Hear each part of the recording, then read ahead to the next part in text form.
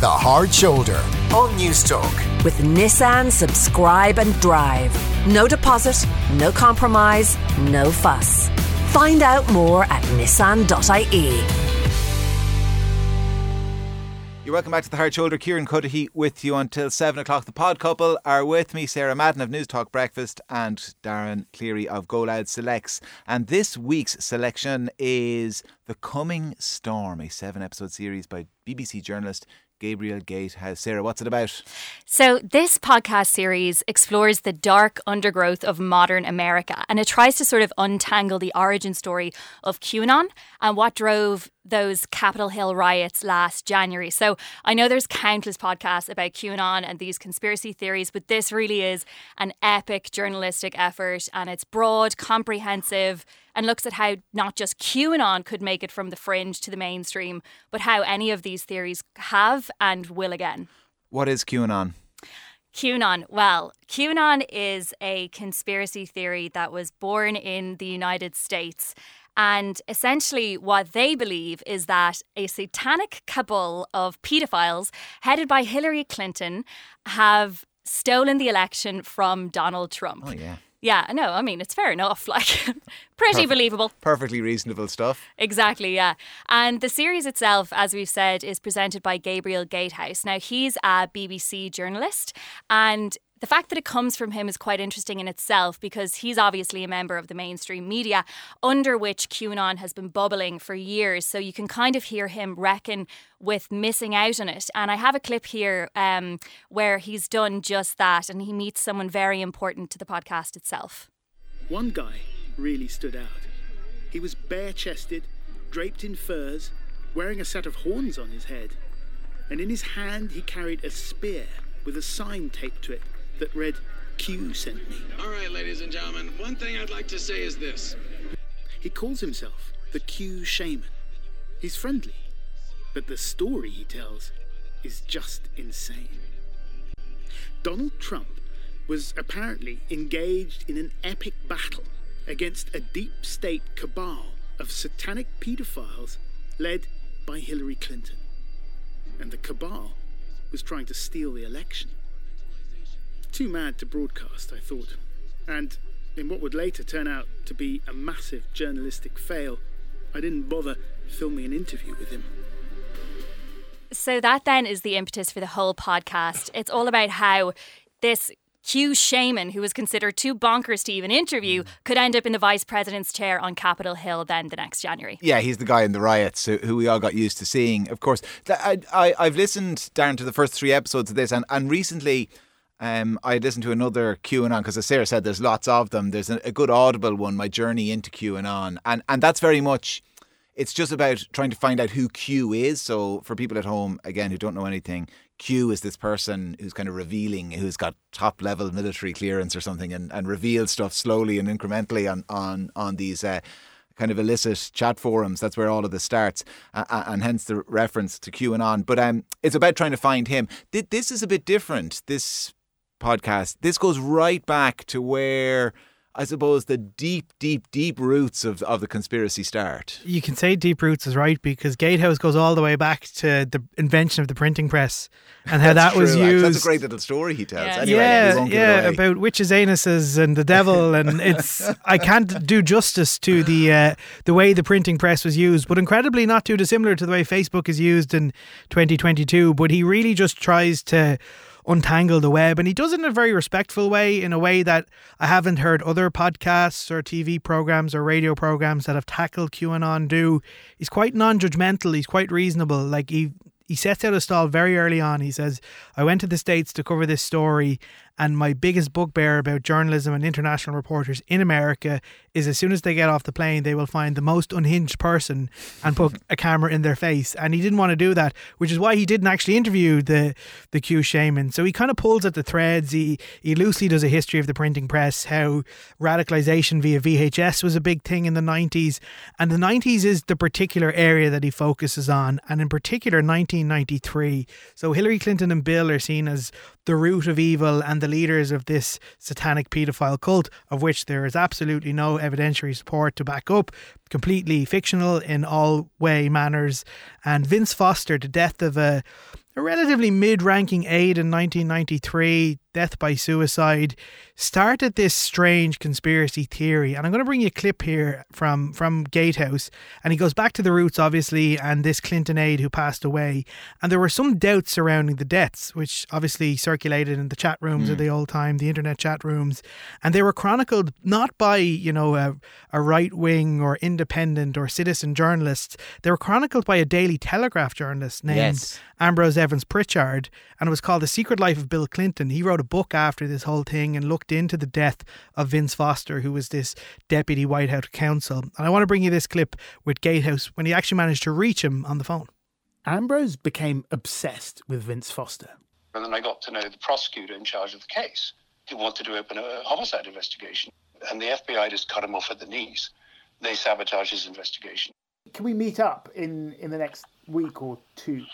Let me see what my movements are, and we'll touch base, okay? By all means. Yeah, okay, yeah, bye. Thanks so much. But that was the last I heard from Ambrose Evans Pritchard. I emailed, I called, I left text messages. He just disappeared on me.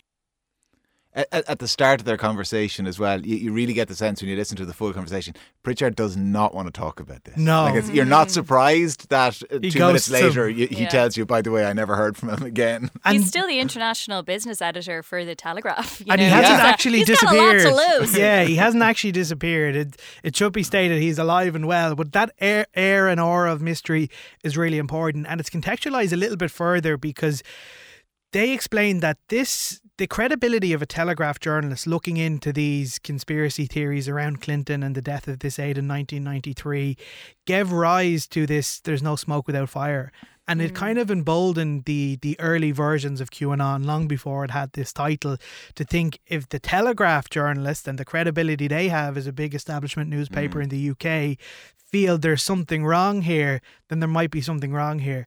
The reluctance of Evans Pritchard to engage later on is probably best explained by a contributor in episode, I think 4 or 5, where he says the reason Evans Pritchard may not have engaged is because the book he had written about the Clinton administration, and in particular that 1993 death of an aide in tragic circumstances, was the equivalent of leaving a loaded revolver in a psychiatric ward for people who already had conspiracy theories. He said this was a watershed moment that just allowed people's imaginations to run dangerously wild. Did you enjoy? I've listened to the first 3 episodes and I am enjoying it, but I'm 2.5 episodes in maybe. Did you enjoy it, Sarah?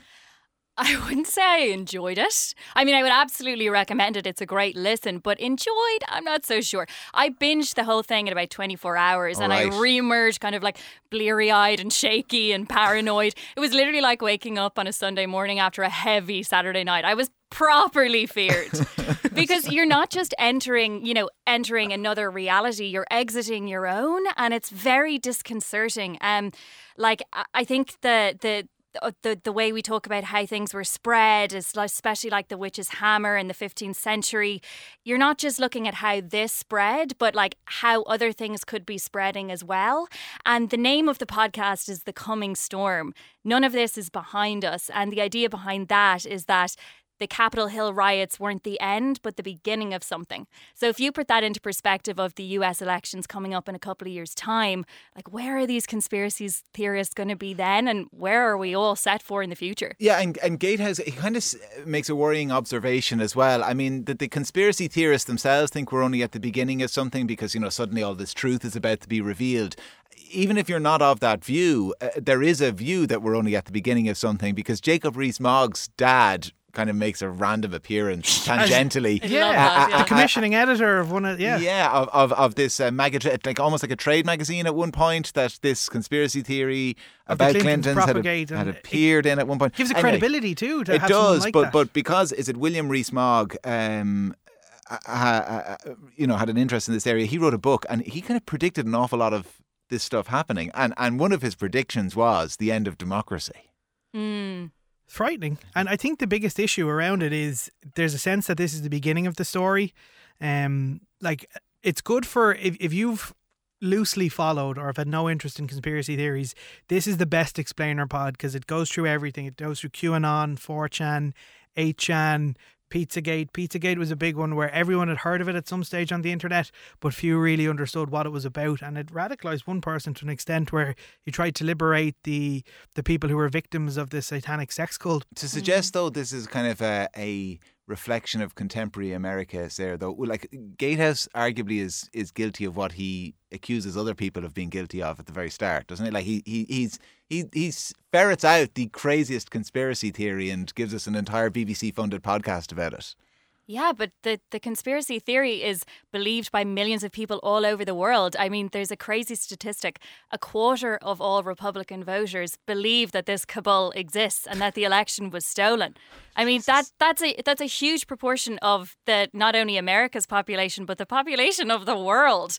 You know, it's a frightening podcast to listen to, and you really come away from it sort of shaking, to be honest. Yeah, there's lots of, and we should say, look, there's lots and lots of other QAnon podcasts. People might have listened to this one. If they did listen to it and they enjoyed it, Darren, any other alternatives? I would just go down the QAnon rabbit hole. There's the full rabbit hole. Well, get on to 8chan and Wizard Chan. The rabbit hole of podcasts. There's a couple of great ones that are well worth checking out.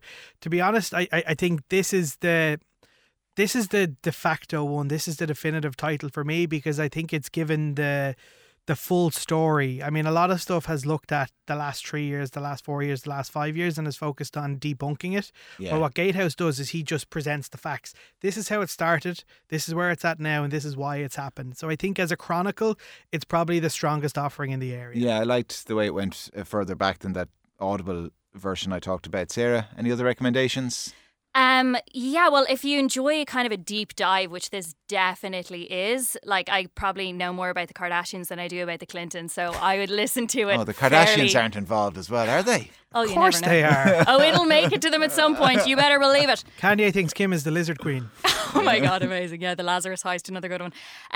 But if you really enjoy that sort of deep dive investigative style of thing, there's another BBC podcast. It's called Things Fell Apart and it's by John Ronson.